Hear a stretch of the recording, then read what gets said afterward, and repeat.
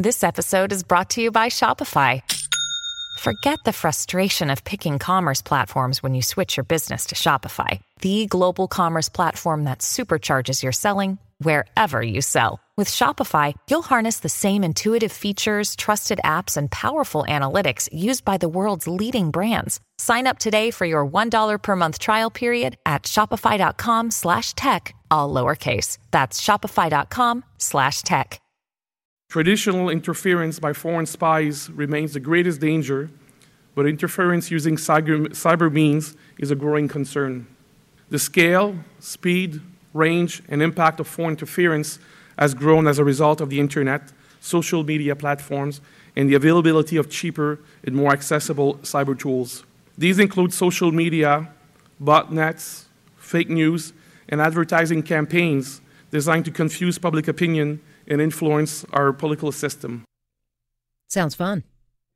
That is CSIS Director David Vignon, who was speaking in a rare public appearance in Toronto on Tuesday. And he basically stated that Canada has a sponsored espionage system at play.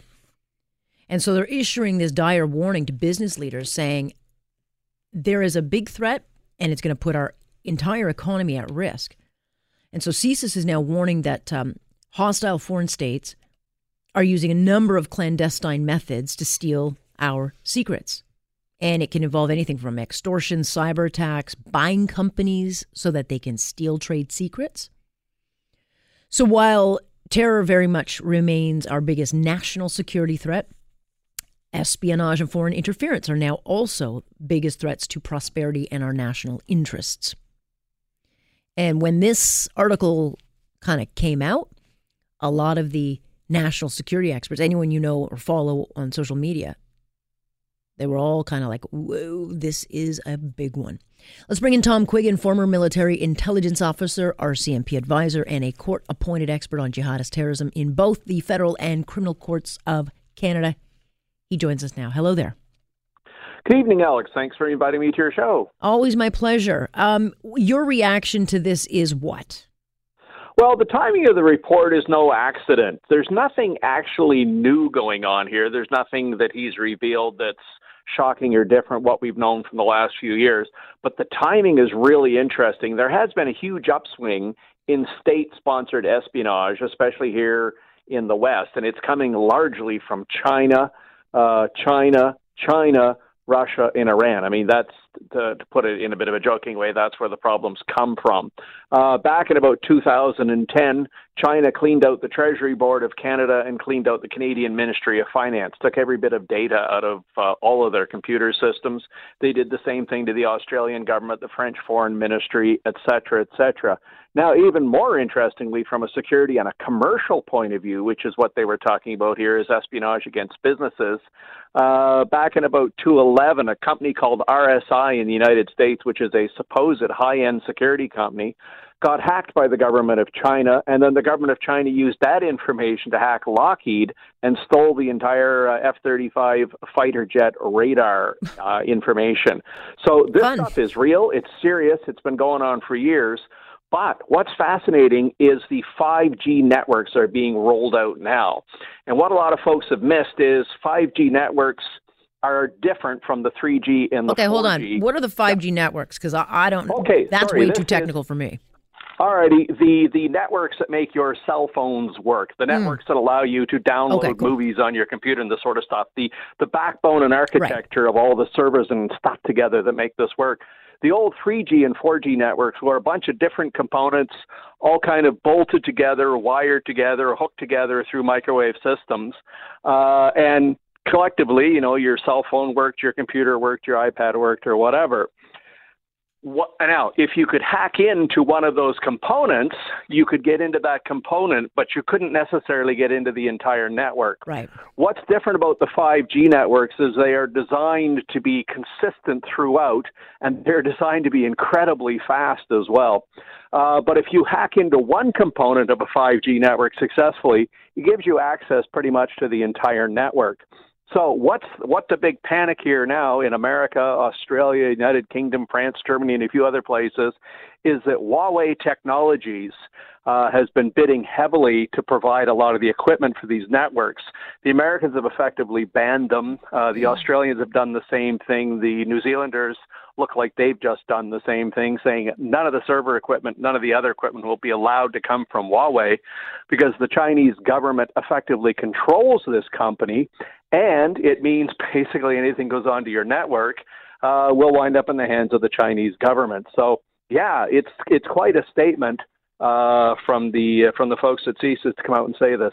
Yeah, and we have a government that has a particular admiration for the Chinese government and the dictatorship.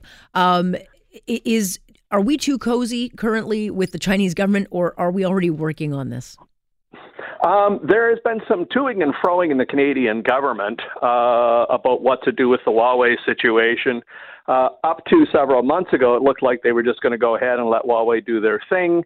And then the Public Safety Minister, Ralph Goodale, said he was talking to the Australians of all things when he suddenly realized that Huawei is a threat and he ordered a security review. Whether anything comes out of that or not is another question. And as you mentioned, Prime Minister Trudeau actually admires, quote unquote, the basic dictatorship of China, which is an absolutely shocking statement. And a bunch of money keeps going into the Trudeau Foundation from Chinese companies. So there's a suspicion that, yeah, we're way too close to this. Although that may change on Friday of this week in a bail hearing in a Vancouver courtroom. But we'll see. Yeah, well, that's interesting, though. But do you get the sense that CSIS came out publicly because they are concerned that the government is moving too slowly on this? Yeah, my feeling is very much that it isn't that, all of a sudden economic espionage has overtaken terrorism as a national security threat or something like this. I think this is very much very much an effort on the part of the national security apparatus of the country, in this case CSIS, to draw attention to the fact that we have a major problem going on. We're having industries destroyed, we're having information being lost, we're having government information taken away from us, and we need to start taking this stuff much more seriously than we have been to date. And as I mentioned earlier, once the 5G networks start getting rolled out, folks are going to love 5G because it is just like blindingly fast compared to what we've got now. Yeah. But it's also incredibly vulnerable in a certain way that we haven't figured out how to handle yet. So, well, you'd kind of think that in 2018 we'd have this thing nailed down. It kind of surprises me that we are so antiquated and we're always just so reactive with this. So if people are, look, businesses are obviously the threat. What individual advice would you be giving to, business owners and leaders in this country? Well, right now, to go to the very top would be to tell the Prime Minister and the rest of the government, we should not be buying computer equipment from countries whose primary aim is to destroy our economies. And at the top of that list, of course, is China, and also Russia and Iran to a certain degree, although neither one of those are major producers of goods. The other thing that's truly, it's funny to say this, and folks laugh when you say it, but here's the thing, change your password regularly. That actually works, believe it or not. Here's another thing. If you get a PDF from somebody and you weren't expecting it and you didn't know who it came from, do not open that. Some of the worst hacks in the world have occurred because some otherwise well-meaning employee opened a PDF to see what was in it, and the next thing you know, there's malware in the computer. So when RSI was hacked, which ultimately resulted in the loss of all the material for the F-35 radar project to China, it was described by RSA and Lockheed as this massive, coordinated, super high-tech, hacking account that, crushed their defenses.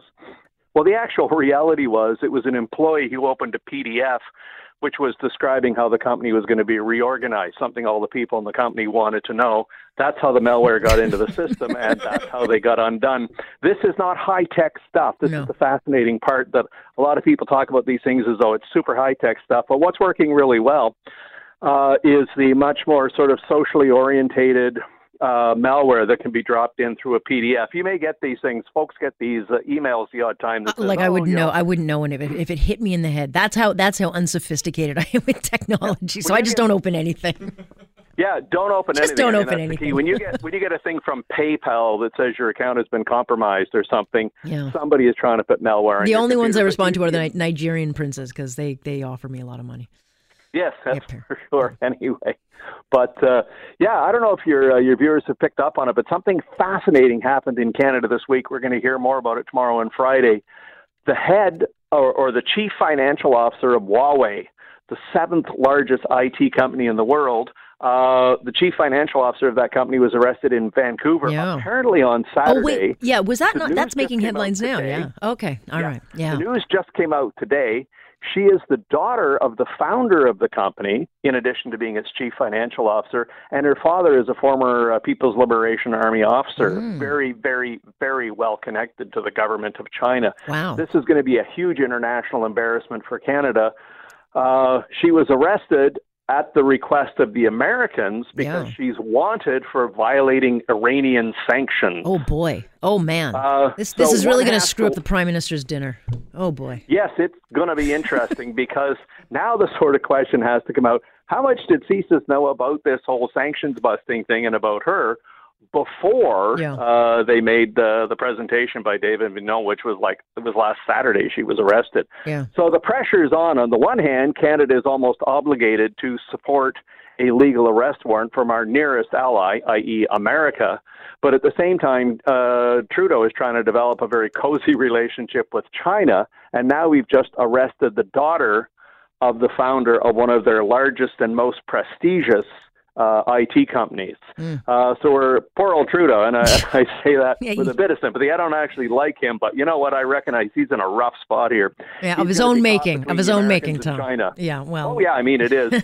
But he's caught between America and China, and there are very few good options. So lots of folks are going to be watching the Bell hearing on Friday in Vancouver. Fascinating. Yeah, that's interesting. Tom, thank you. I got to let you go on that note, but it is fascinating. Thank you. Okay. Thanks, bye. That's Tom Quiggin. And interestingly, that headline kind of came up late today of this arrest, and I didn't really understand it. I was like, oh, it's a big story, but what is it?